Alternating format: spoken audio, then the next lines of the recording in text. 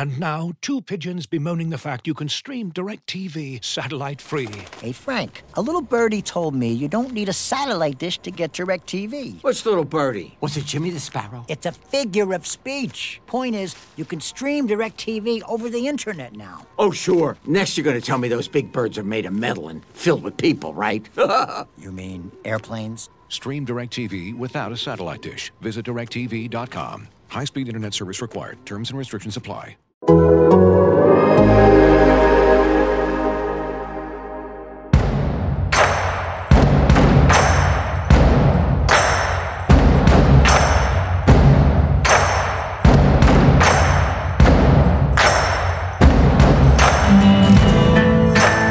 Hello and welcome to the special Wednesday Thanksgiving week edition of Football and Grits. We're still here, and it should be fun. I am your host, David Ubben, joined as always on Wednesdays by my co-host, Josh Kendall. Josh, we got the first playoff rankings on Tuesday night, and I don't know if you're sitting down for this, but Alabama's number one. And a pretty interesting note from our producer, Mr. John Hayes. 19 weeks ranked at number one in these playoff rankings, which are new and are only done, a handful of weeks. Clemson at number 8, Ohio State at number 3, and Mississippi State 3 times. That's 11 more times than anyone else, and if you take Clemson out of it, that's 19 times they've been number one. No one else more than 3.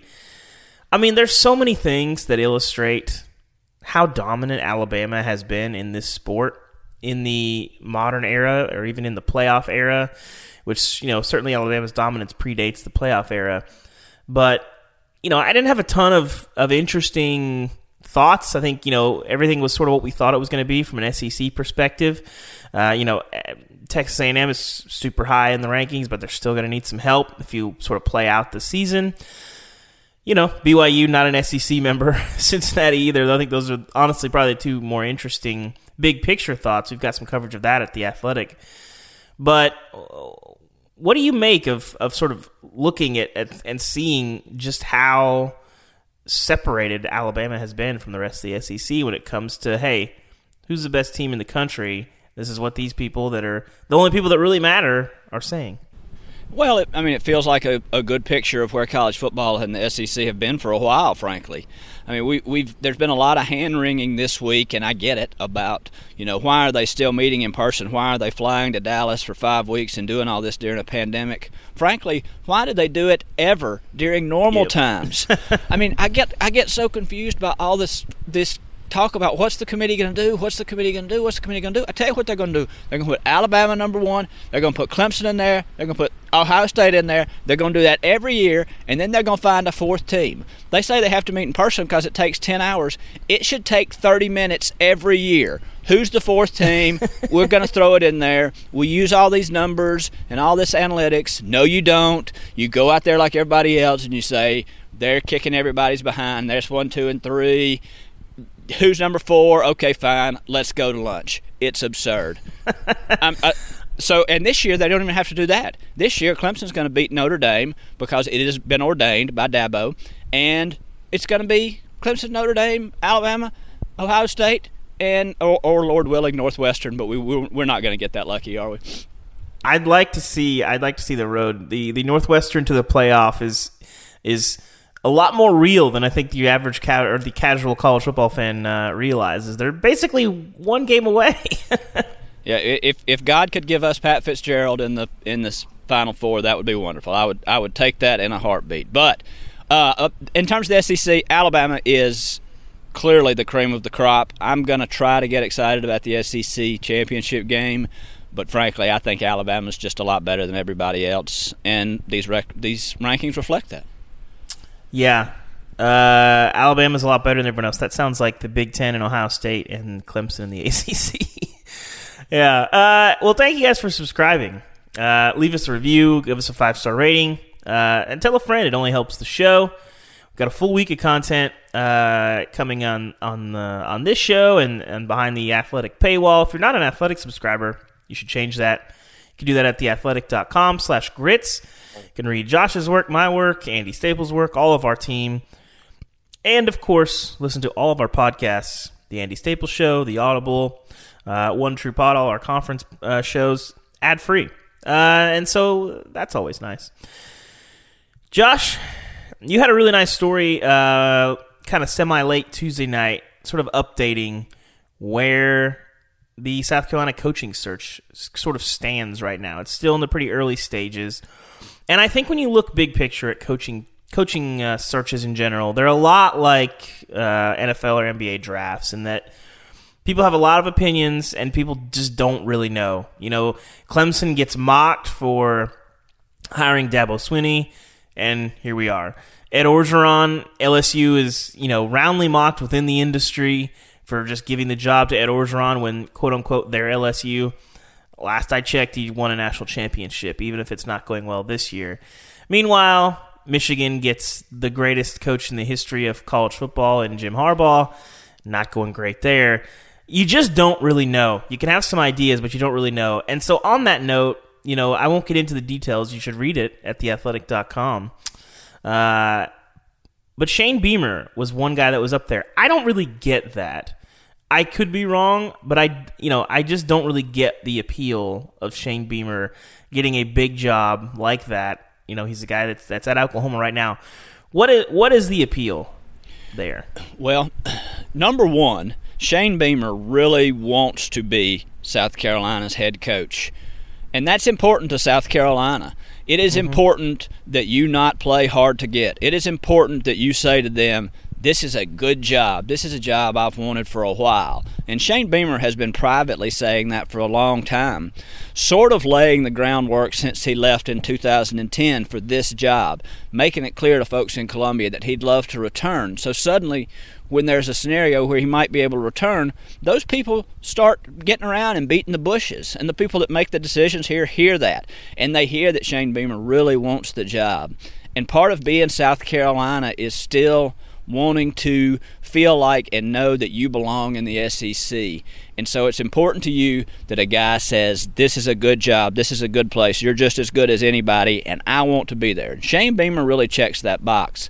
Secondly, what he's going to do, without using the name out loud if he's smart in the interview, is he's going to say, I'm going to be your Dabo. I'm going to be the guy that brings you the energy, that brings you the brand, that leads the recruiting charge, and that hires really good assistants. I think if you see him hire Shane Beamer, it'll be for a lower number than a lot of head coaches in the SEC, and they'll come out in the press conference and they'll say, that's because we're going to hire big-name assistants because that's where you win in college football. Nobody at South Carolina wants to say it, but at places where, that they don't talk about at parties, they want Dabo Swinney on that wall, on their wall too. And so this is going out and getting kind of a Dabo-like guy. I think Shane Beamer is the leader in the clubhouse, although there's still a lot of people, out on the course, as it were. Scott Satterfield has an interview planned, or at least did until our story came out, and then there's been a lot of scrambling at Louisville immediately after, none of which I don't think indicated to me that there definitely won't be a Scott Satterfield interview, but that's how these things work. Jamie Chadwell at Coastal has been interviewed, and I think is a legitimate candidate, although not a strong one. Billy Napier and Hugh Freeze are out there, don't have anything on the books yet, but could, I suppose. But I think Shane Beamer right now, if you're circling a guy, it might be a good Thanksgiving for the Beamers. Looking for an assist with your credit card, but can't get a hold of anyone? Luckily, with 24/7 U.S.-based live customer service from Discover, everyone has the option to talk to a real person anytime, day or night.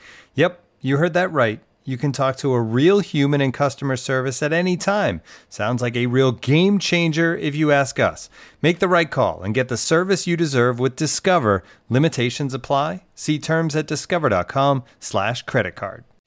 As you've probably heard by now, we've teamed up with BetMGM this season. We'll be using BetMGM lines to make all of our picks, and we'll have special offers for our listeners each week. If you haven't signed up for BetMGM yet, use bonus code THEATHLETIC, and you'll get a 1-year subscription to The Athletic, plus up to a $1,500 first bet offer on your first wager with BetMGM. Here's how it works.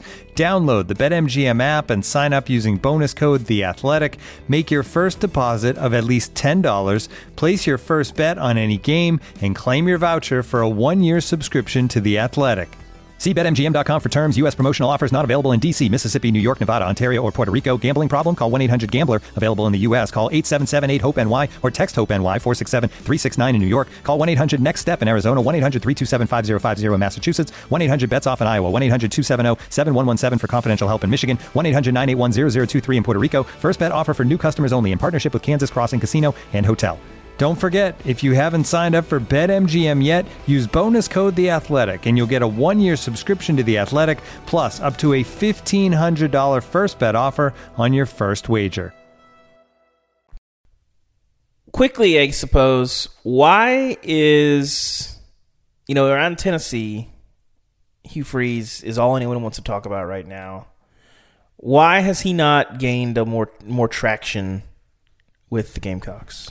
I think that there is some indication that Hugh Freeze might, have his eye on the horizon a little bit and be trying to slow play South Carolina, because he does wonder if things like Tennessee, if things like always about to be open Auburn, which is how I will refer to that job from now on, are coming open. So I think that Hugh may be playing a little hard to get, and that's not going to sit well with South Carolina's people when you add that to the layer of all of the other layers that Hugh brings to the process. So if Hugh Freeze gets an interview, I won't be shocked. But if both parties kind of move on from it from here, I won't be surprised by that either.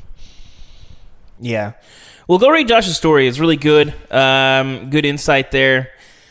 As for the actual games that are happening, we talked about how great Alabama is, but we've seen Auburn win some heavyweight fights with Alabama. We've seen Auburn ruin some Alabama seasons. Do you feel like when you look at these two teams this year, is there any magic hiding in that game? I mean, I don't think so, but we never really think so when there is there? I mean, this is the one game I kind of did last year. I liked Auburn in that game last year, and they got it done. I didn't think it'd quite be as insane of a game as it was, but it's tough to tell at this game sometimes. Despite all of the praise I've heaped on Alabama and will continue to, this is the one game that annually I have promised myself I will not just completely throw out. I will always keep an eye on it just in case. And we've seen Auburn do a few good things, and Bo Nix is the kind of guy, Bo Nix is the kind of guy, frankly, who can, on any given Saturday, win the game for either team. So he gives you that element. But I just think Alabama's too good. I think they score too many points. Kevin Steele's a really good coordinator. But, we've seen some really good coordinators get shredded by this defense already. I think Alabama's just got too many points in them. Yeah, I think you're probably right. I think we're still underrating how good Alabama's offense is. I think people still don't understand. They're playing an SEC-only schedule, and they're putting up numbers that are neck and neck with what LSU did last year. And LSU did not play an SEC-only schedule, and that's pretty amazing. I think I'm with you on this. I think people sort of want to buy into this idea that, well, when your defense isn't great, anything can happen. But Alabama's defense the last 3 weeks has been much, much better than the one we saw in the first few games of the season, and the offense has kept on doing what they do. So, yeah, I don't think this is going to be close. I don't think this is going to be particularly interesting. I watched Auburn, obviously, in person last week. Not a great team. Tennessee was neck and neck with them. You could make the case Tennessee outplayed them. I don't think that Alabama is going to be in the giving mood and give up a gigantic bust to let Auburn back in the game and throw a pick six and all the things that Auburn needed to beat Tennessee. I don't think we're going to see that. So, yeah, I don't think this will be close. However, you look around the rest of the SEC schedule, and there's no ranked versus ranked matchups outside of that ball game. But you look at the rest of the schedule. Are there any games that you think do get a little bit nervy? Well, of all the on-the-field football things, and so it's a very small window, but of all the football game things that 2020 has taken away from us, I think the one that's going to hurt the worst is we're missing a week of full-on Egg Bowl mayhem and previews and excitement. Because you remember how excited we were about this game 9 months ago? I mean, we and I assume many outlets would have people embedded in the state for the entire month. We would have already, folks would have been down there. Folks would have been in Mike Leach. Mike Leach would have had 6 extra microphones in front of his face. Lane Kiffin would have been, playing to an audience, and there are not many things he loves more on this earth. It just would have been spectacular, and I'm still sad we don't get that. We do still, hopefully, we still have to knock on wood, get the Egg Bowl. Mississippi State looked better against Georgia. Ole Miss is always fun to watch. I think that's going to be a good game, and I think Mississippi State could keep that closer than we think, just from they're weird enough to throw a kink in anything playing. I think among the 3 other top 10 SEC teams that are playing, I'm a little nervous if I'm Georgia. Am I crazy for thinking this, Josh? Yes, you're obviously you're crazy. Obviously what we saw last year is somewhat factoring in, but I still, what does JT Daniels have to offer? Can he do that again? And Georgia, we'll see. I think you look at A&M. I'm still nervous about A&M. I've seen A&M cough up some opportunities quite a few times. LSU, not a great team, but still a capable team with a lot of talent. Put it together for one Saturday, I wouldn't be shocked. I'm a little nervous for those two teams. Am I crazy for feeling that way? You're crazy. You're crazy for being nervous on Georgia's behalf. South Carolina is down 16 scholarship defensive players alone. Not really virus related as much as injury and opt-out related. So yeah, you don't need to spend any energy worrying about the Bulldogs this week. LSU, that's not a good football team either. No.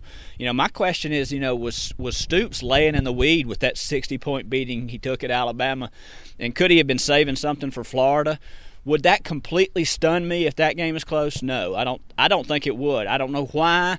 I am not 100% believer in Florida to do it 10 out of 10 weeks yet, but or 9 out of 10 weeks, as it were. My apologies to the Aggies, but I think that Kentucky could keep that close.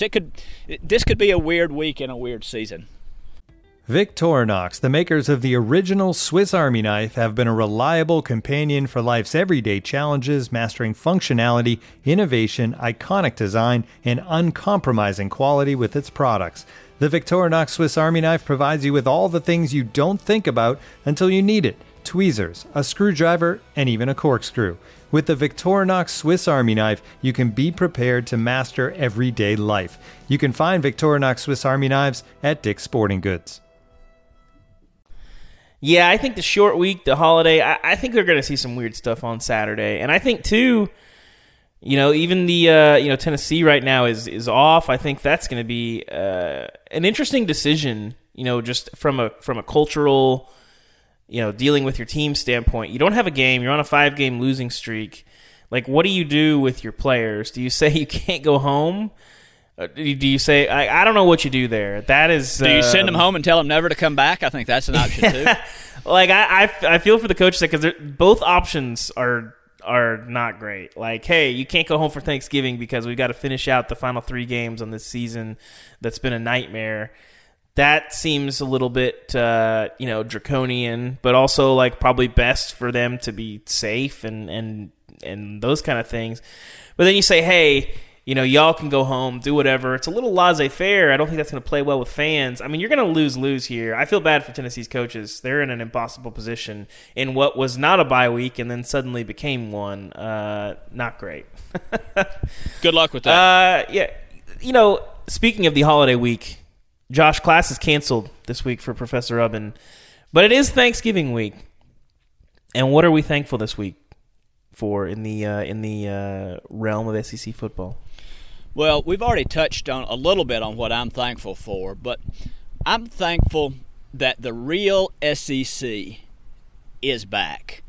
And I'm not talking about on the football field because, let's be honest, outside of Alabama, it's been a little sketchy. There's some, forgive us, but there's been some crap football in the SEC this year. But the real SEC is back. Surely the real SEC was back when we saw the story of some guy at LSU siphoning money from a children's hospital apparently to give to a football recruit. Now that was real SEC. We thought we had reached the peak there, but no. The peak real SEC are schools, and particularly schools' fan bases, worrying if they need to fire their head coach a year early, and I'm looking at you over there in Knoxville, David, and Tennessee people, so that they can jump the line to hire a coach who left his last SEC job in a flaming NCAA mess and with really regrettable cell phone records. So, but not only do we want to hire that guy, but we may have to start firing people early. You know, people at Auburn are like Gus, looking at Gus like a Thanksgiving turkey this week, like we are going to cook that dude today because we're going to get Hugh Freeze. How SEC is that? That, we'll spend a week saying Hugh Freeze has gone to Liberty. He has done everything he needs to do to salvage his reputation by what? Winning football games. That's right. That's the real SEC. When folks start tripping over themselves to take a second chance on anybody. This is not a Hugh Freeze thing, really. This is on anybody. But when SEC teams start throwing themselves on top of each other to scale, mount, win at any costs, we're back, baby. That sounds about right to me. I think across the SEC, it's just as simple as people want to win, and whatever that means, whatever that takes, however much money has to be laundered through casinos or churches or whatever you got to do, they're going to just try to get that done. And let's be thankful that the SEC is no longer being shy or coy about that fact. We're back, baby. This is who we are. Love us, hate us, whatever you want to do. The SEC is back. You're right. And we should insert here that Greg Sankey does not approve this message. Yes, that's probably correct. I think I'm thankful that we haven't had sort of the complete nightmare. We're in late November. The season is nearing a close. And we haven't had the player on a ventilator, situation. We haven't had players really sort of flirting with life or death situations. And that was really what made me uncomfortable thinking about this college football season. There hasn't been a lot of smoothness in this season. It's been rough. There's been a ton of infection. It's been, I'm still sort of fundamentally uncomfortable with asking unpaid players to step into this and do this with no guarantee at all or any real plan that you can protect them. But we've been able to, as best we know at this point, avoid the really nightmare scenario across this conference. There's been some guys that have opted out and have had some serious health problems at Clemson and the player at Indiana. I hope those guys are okay. But the things that we were really concerned about, the things that probably could have happened where you're sort of rolling the dice, have not happened. And I'm thankful for those guys' health. Players wanted to play this season. That was pretty almost universal.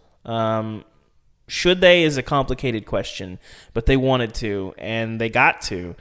I'm glad they got to do what they wanted to do, and I'm glad that guys, the vast majority of guys that have been infected have not had to pay a really, really high price. And, I still think ethically there's a lot of questions about running this college football season right now, but right now I'm glad that the folks that are putting it on the line, have not had to pay a higher price than they probably thought. So I'm thankful for that. Amen. You are absolutely right. In all seriousness, that has been wonderful, and yes, Lord willing, we will get to the finish line with the same thing being true.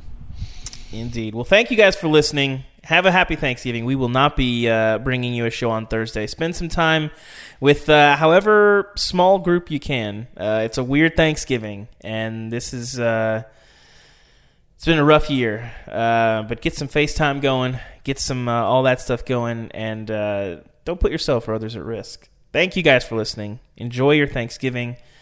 Have a little turkey, and check out the games on Saturday. We'll be back on Friday with some picks. Thank you guys again. Leave us a review. Leave us a rating. Tell a friend. All of those things help the show. And you can subscribe to The Athletic at theathletic.com/grits. We'll see you guys on Friday.